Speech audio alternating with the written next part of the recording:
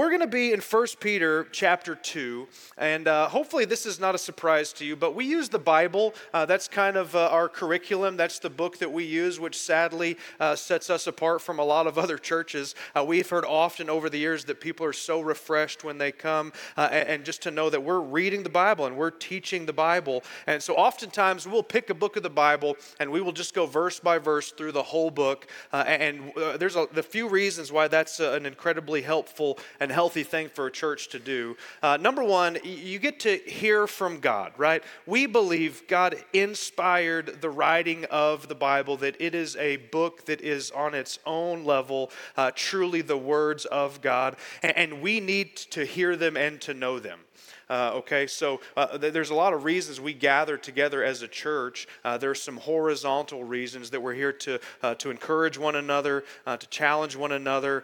We are here to give something to God. We're here to give Him praise and worship and to sing to Him and to give some things that He is rightly due. But we're also here to receive some things. And a big way in which we come to receive is to receive what God is saying to us through His Word by His Spirit. And so as we jump into this text, and it's only 2 short verses for today, but it is so dense and has such incredibly important information for us to receive and to hear and to heed and to be shaped by. I want to invite you to stand, and this is going to be on the screen, and you've got obviously your Bible and your device, but I want you to go ahead and stand because I want us to read this together.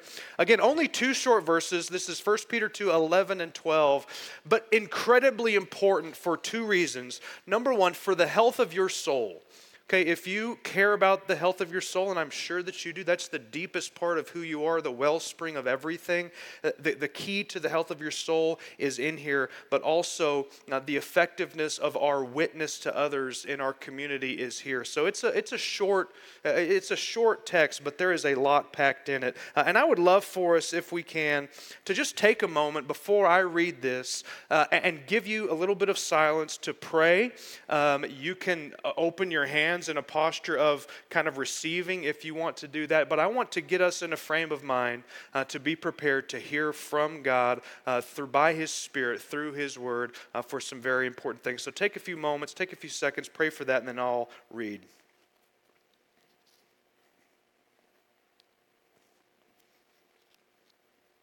All right, God's Word says this in 1 Peter chapter 2, verses 11 and 12. Peter is writing this to some Christians, many of them brand new Christians, and he says, "Beloved, I urge you," very strong language. He's almost, you can picture Peter almost on his hands and knees begging for the people that might be reading this, both the original recipients and even extended to us, to feel the gravity of what he is about to invite us into. "I urge you, I beg you, I'm pleading with you as sojourners and exiles to abstain from the passions of the flesh which wage war against your soul.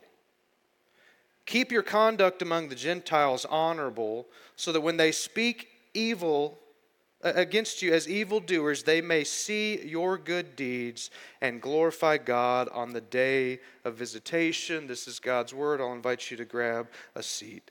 Really is 2 very short, very simple verses.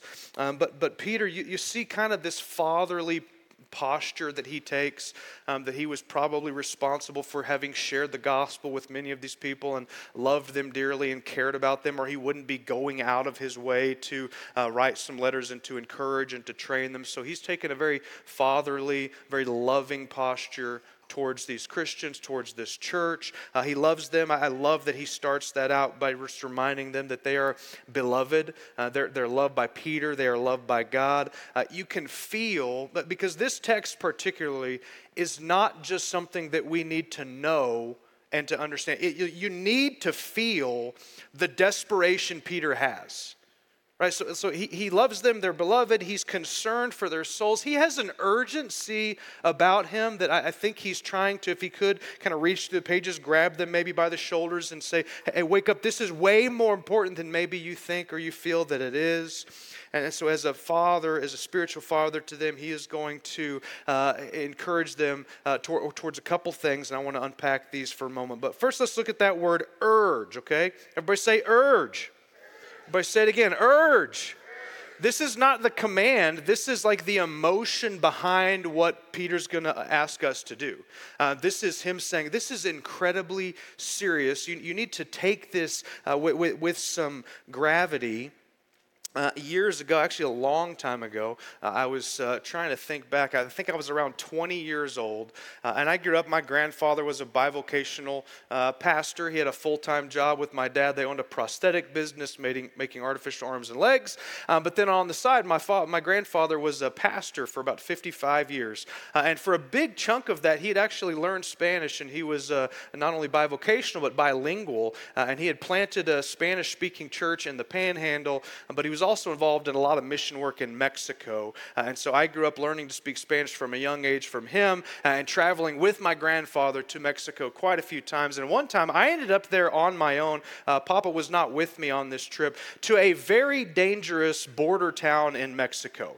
And I had tourist written all over me. I mean, I didn't have the fanny pack, but pretty close to like the visor and the fanny pack that if you wanted to like pick somebody out of a crowd that would look like a tourist, it would probably be the young 20-year-old white guy with the backpack, right? And so, this at this moment in time was an incredibly dangerous city. There had been a lot of different crimes committed against especially American tourists, and I was in a very dangerous neighborhood. And I remember the pastor that we were working with that had become a good friend of ours over the years, Pastor Somojuano, was there with me and his son Arturo, and we were there. And I decided one night that I wanted to go down this long, dark street in this really rough neighborhood in the middle of the night, looking like a tourist, visor, fanny pack, dollar bills hanging out of all my pockets, and thinking, this is a great idea. I'm just going to go down there because nothing is better than street tacos in Mexico. Amen? And I was fairly oblivious. I was fairly naive. And Pastor Somojuano has said, I don't think that's a good idea. And I, said, well, it'll be fine. To which he decided that he would urge me. No, this, you don't understand. From my perspective, he would say, you're naive and oblivious to some reality, and I'm just urging you, you should probably not do that. There's a high probability that if you do something incredibly bad happens to you, and I remember thinking, well, I should probably listen to him because this is not just like giving some advice that's like, take it or leave it. He was giving me an incredible urgent message like, no, I see things from a different perspective.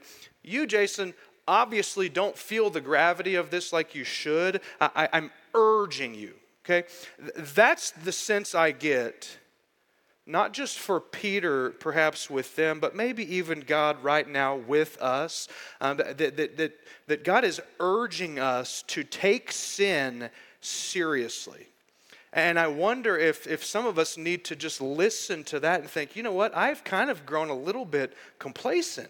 And I don't really treat sin and the dangers of it like I should. And maybe I'm just kind of become oblivious or naive. And so there's so much packed into not even just the command that Peter's going to give, but his heart and emotion behind it, this urgency, like, listen, you need to listen to what I'm saying. Because Peter had a different perspective. He had lived life a long time. He had seen a lot of people, seen a lot of destruction by sin. And so I don't want to breeze past that word where Peter's like, I'm not just giving you some advice to take it or leave it. With everything in me, I am begging you, and I'm pleading with you, and I am urging you. Okay, that's not the command. That is the attitude behind the command. Here's the command. I urge you to abstain from the passions of the flesh. Now, that's a pretty simple command. Abstain from the passions of the flesh. So this morning, I'm going to unpack this, and here's the four things that we're going to look at. If we're going to feel Peter's urgency and to try to listen to what he's saying and obey it and respond to it, then number one, we need to know what the, quote, passions of the flesh are. That's the first thing. What are the passions of the flesh? Number two, why is he urging us to abstain? Why is he so emphatic about us dealing with this? Number three, then how can we? How do we abstain? And number four, what is the result if we do? And it's all here in this text. So first thing, what are the, quote, passions of the flesh? Sounds like the title of a cheap soap opera, does it not? The passions of the flesh. And probably it is, which is ironic, right? Like that phrase is, in one way or another, it encompasses a lot of things in the New Testament, but basically this is talking about sin, like the sinful desires that come from a broken nature. The desires of the human body and the desires of the human mind that have been corrupted by sin. And in the first couple centuries of Christianity, there was a towering figure named Augustine. And Augustine has written a lot of things that's been helpful for the church for centuries. But he talked a lot about just the nature of sin. And he, in his book Confessions, talks a lot about his sexual sin struggle. He was very open about that in his writing. But how he would talk about sin, or quote, like the passions of the flesh, as he called them inordinate desires. So he would say they're normally the sin that ruins your life and my life and gets us into deep trouble. They're not bad desires. They're normally good desires that have an inordinate place where they find some unhealthy level, or there's these good desires that have been broken and corrupted. Let me read from Ephesians 2, verses 1 through 3. This is going to be on the screen here. This is the Apostle Paul writing to another church, and he says this. And he's talking about, really, this is the story of every Christian. If you're a Christian in the room, this at some level is your biography, is your story. He says, and you were dead in the trespasses and sins in which you once walked, following the course of this world, following the prince of the power of the air, the spirit that is now at work in the sons of disobedience, among whom we all once lived in the, quote, passions of our flesh, carrying out the desires of the body and the mind, and were by nature children of wrath. Paul admits that that's everyone's story. In some way or another, we all followed the broken, inordinate passions of our mind and our body, and it was sinful and destructive. So, what are the passions of the flesh? They're normally good desires that are broken or marred or corrupted by sin. A couple things. Normally they're a good thing that have turned into in some way or another a God thing. Okay, is the desire for food a good thing? Yes, like without it, you're gonna starve to death. But when this desire to food kind of spills over in an inordinate way to gluttony, it becomes a very bad thing. Wine, is wine a good thing?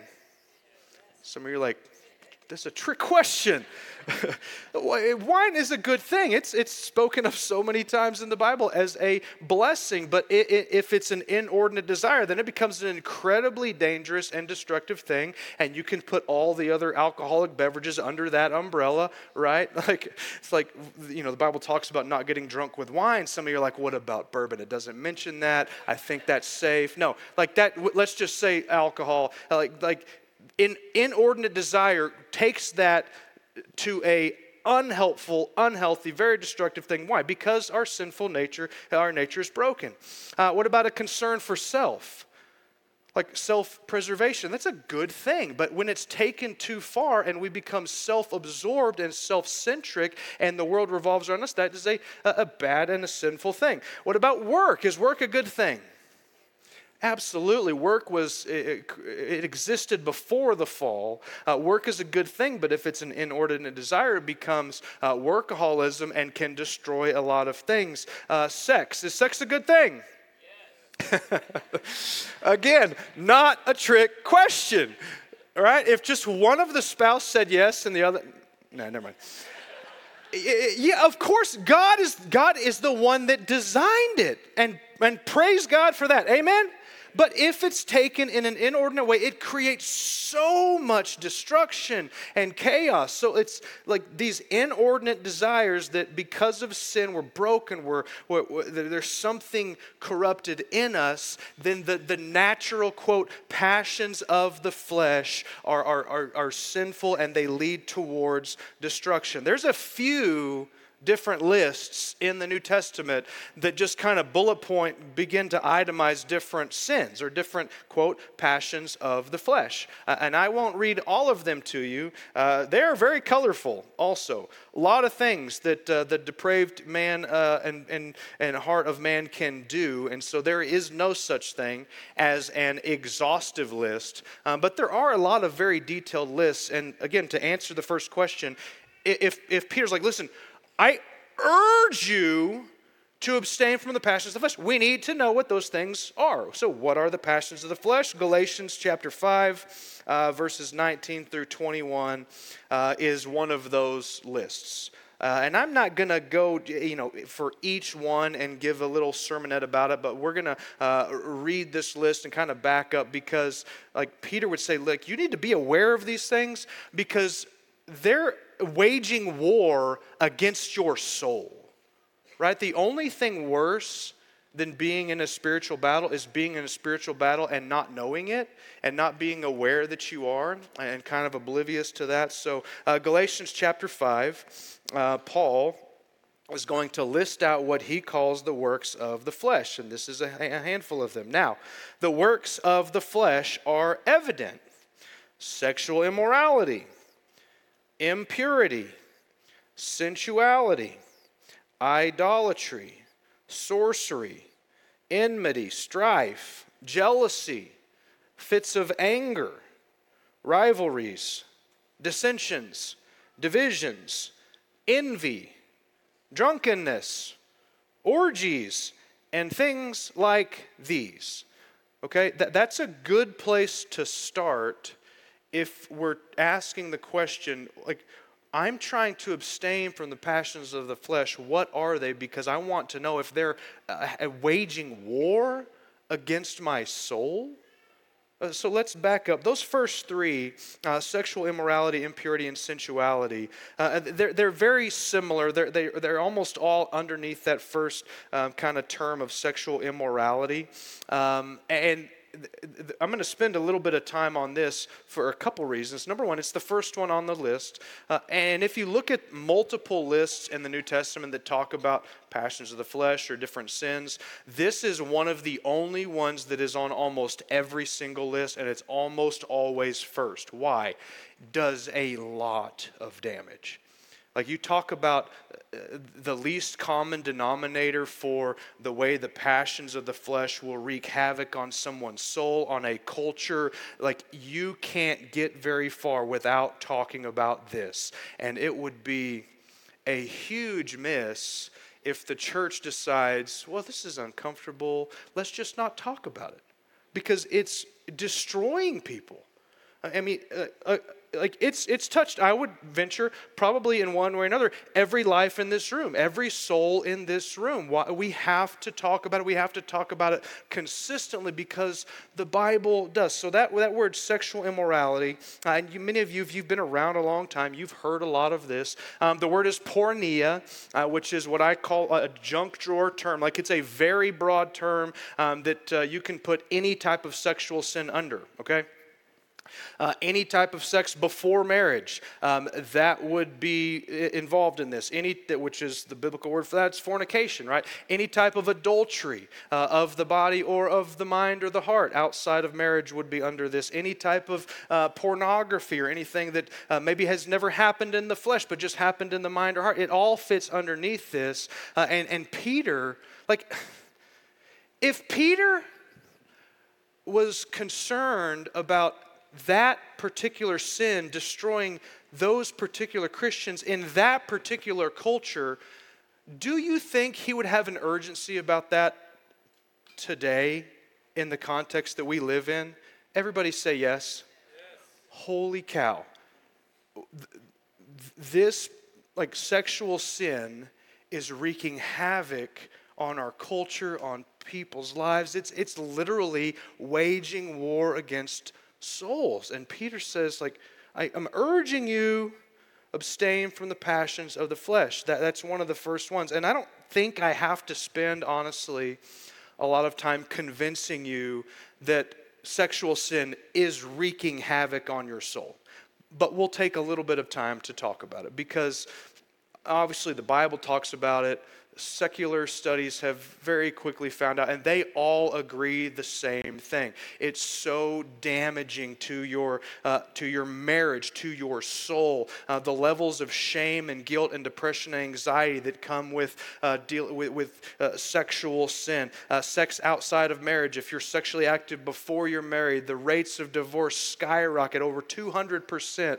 It sabotages marriage before it begins. Any type of promiscuousness or any type of pornography use normally short circuits our ability to have true intimacy because what you see is that you kind of begin this journey where you bond with somebody and then it breaks and then you bond and it breaks and then at some point you lose the capacity to bond with someone because it has trained you not to use sex as a way to truly connect in a covenant relationship where both are committed to selflessness and to giving, but it completely destroys that and teaches us that it's about self-gratification at the expense of anybody else. There are so many things about it that are waging war against the human soul. Infidelity goes up in marriage if there's premarital sex, and with pornography, it rewires the brain.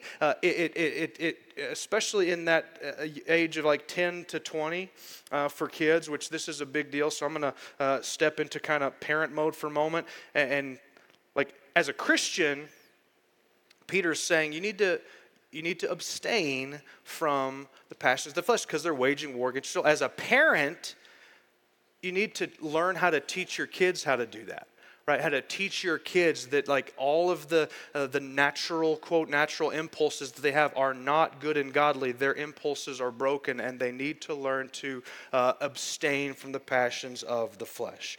I could share stat after stat after stat to just simply try to convince you that sexual sin is not, as the world paints it, just fun and dandy and has no problems. It is unbelievably destructive to the human soul.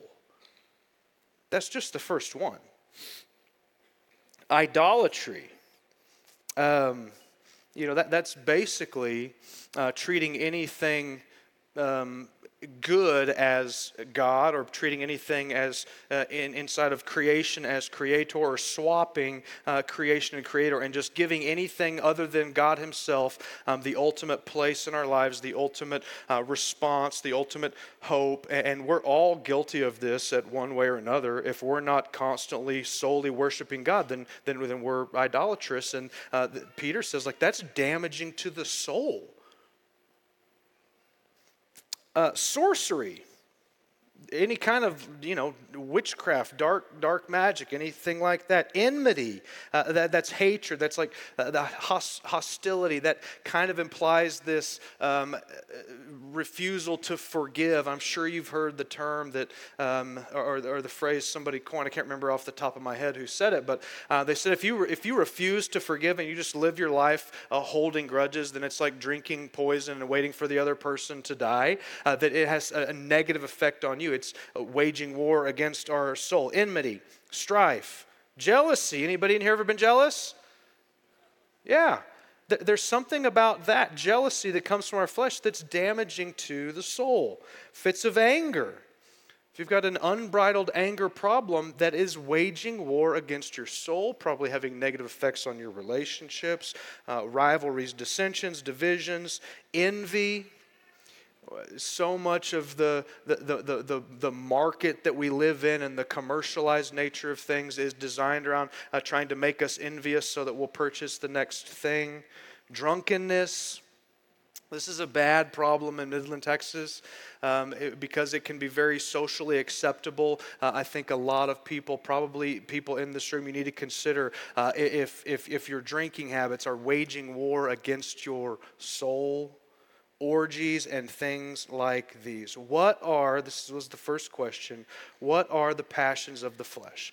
That's one small list. There's a lot of these broken, inordinate desires that if left unbridled, they will wreak havoc, destroy, because they are waging war against our souls. Number two, why is Peter urging us to abstain?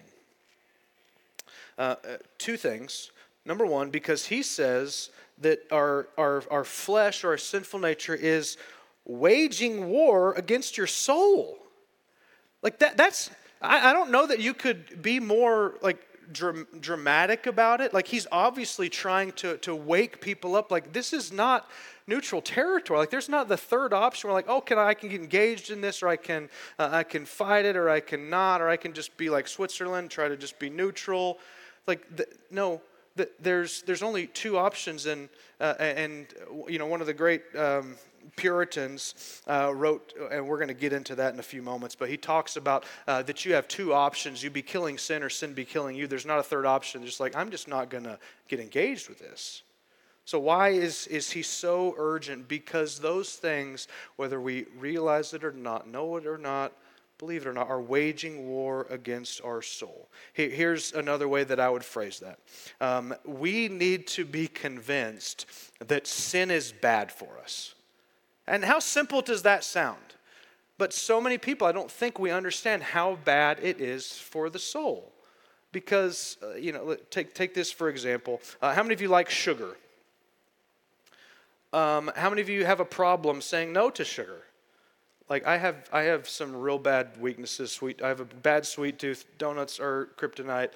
Why is it that you can know something is not good for you and yet have such a hard time not doing it?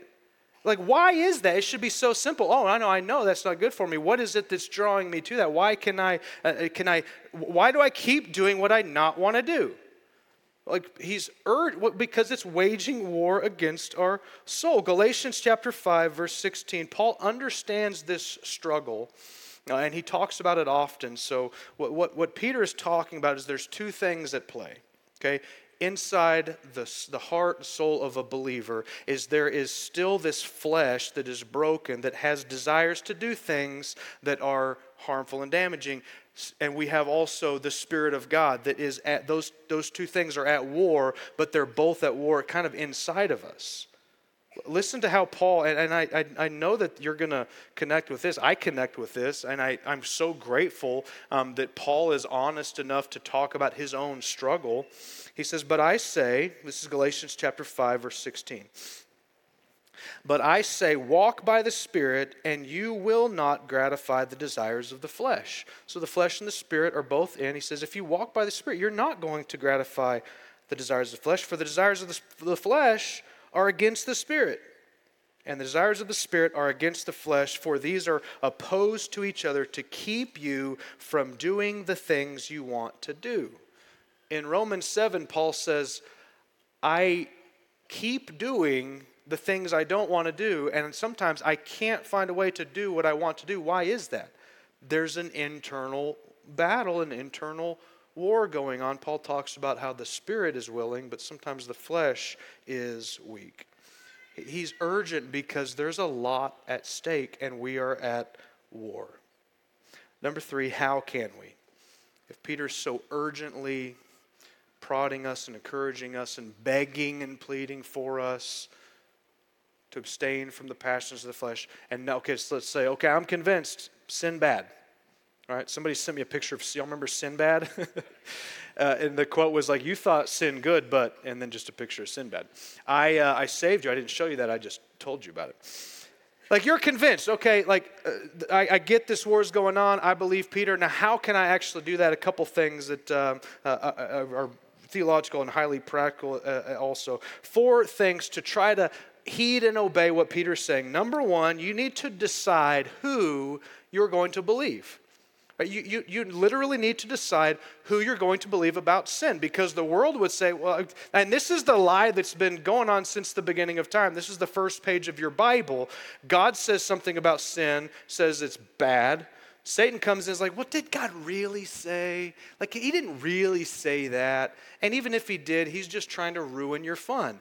Is that not the same narrative in the world? Well, you know what? Did God really say sex before marriage was that bad? I mean, surely he's just trying to ruin your fun. Like, did God really say that too much alcohol is a problem? Or it's like, no, that's just kind of how I unwind and how I, like, did God really, like, you need to decide at the end of the day who you're going to believe. And God speaks so very clearly about what is sin and what is not sin in his word. You need to decide if you're going to believe that, or if you're going to believe the voices from inside, the voices from the culture. And there's plenty that will say, you know what, those are outdated. Those aren't sin anymore. You don't understand, like, culture has progressed. Has it? Are we doing better? You need to decide who you're going to believe. If your soul is at stake, I would trust the one who made it and is pursuing it and loves it. Decide who you're going to believe, particularly about the nature of sin. Number 2, abstain. Some of you think, God, he's so brilliant. No, abstain. And in our vernacular, that kind of has a passive feel to it. I like to abstain, just kind of, it's like this passive pass, but it really in not just the original language this was written in, but in other places that talk about sin, it's not talking about a passive, it's talking about a very active, aggressive fleeing oftentimes. 1 Corinthians 6,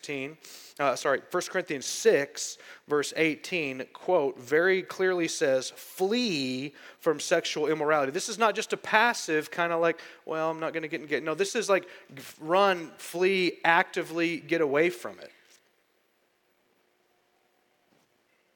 Do you remember the story of Joseph? Some of you do. I'm sure some of you maybe have never heard it.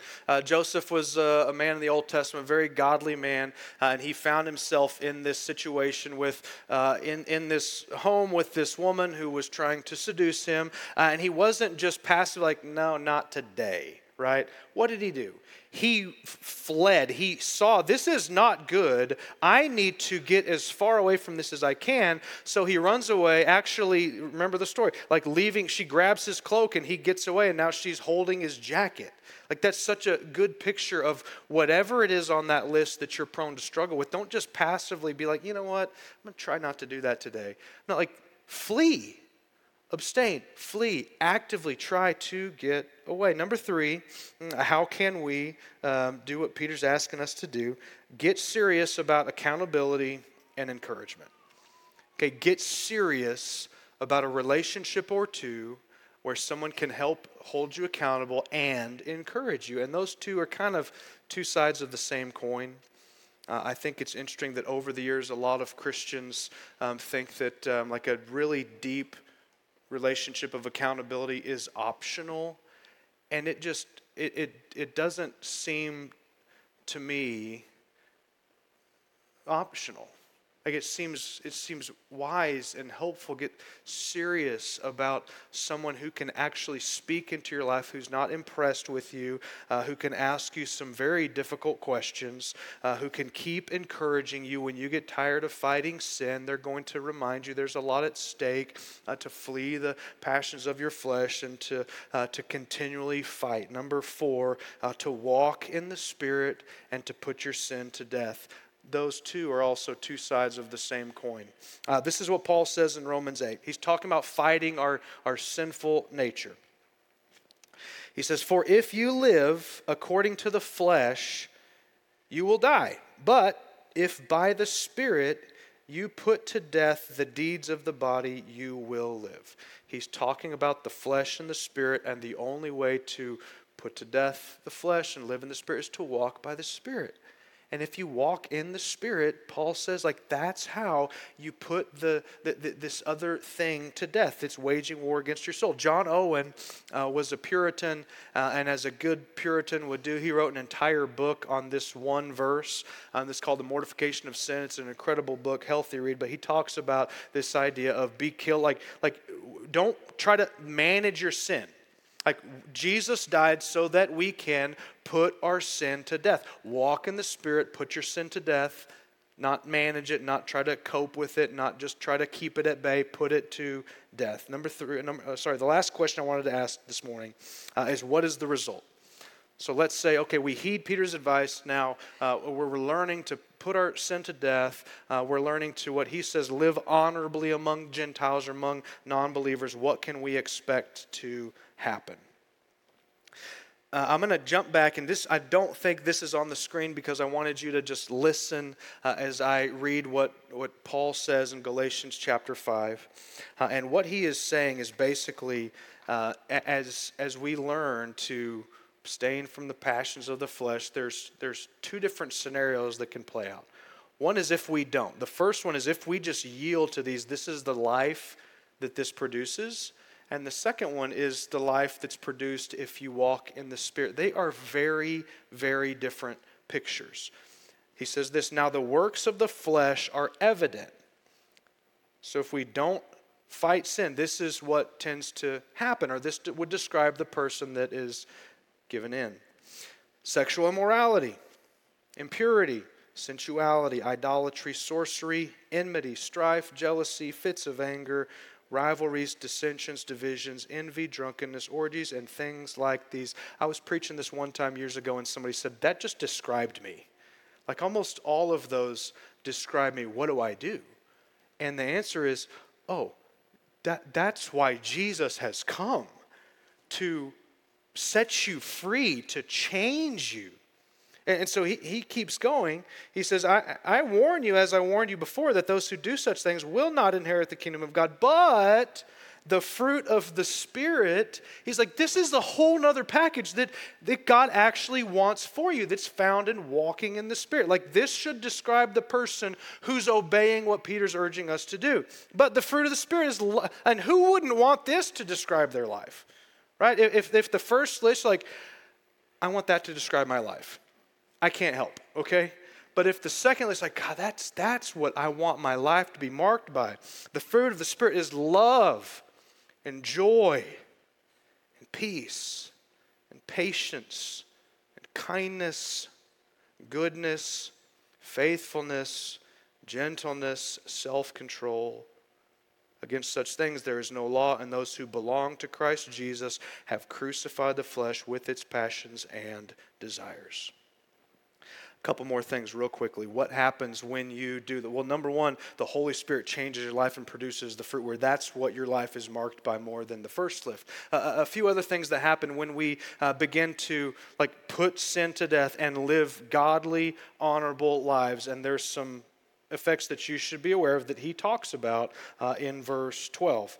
He says, so if your conduct is, quote, honorable among the Gentiles, expect these three things. Number one, he says, when they speak evil of you. How many of you that caught you off guard?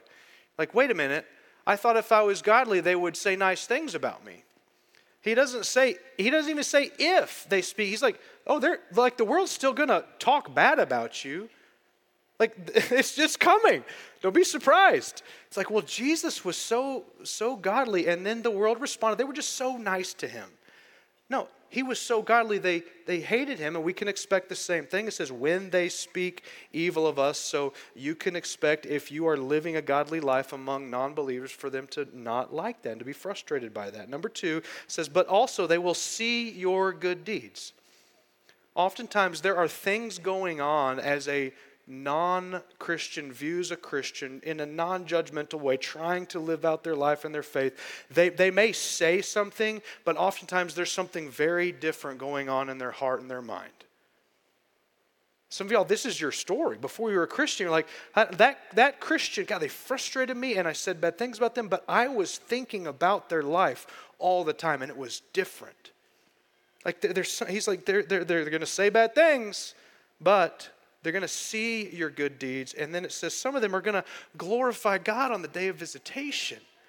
What does that mean? That if you're living a godly life in front of people, they may say bad things, but internally, some of them might be moved by that and pushed towards Jesus and the gospel. And here's the hard thing, is that some of you may never know that.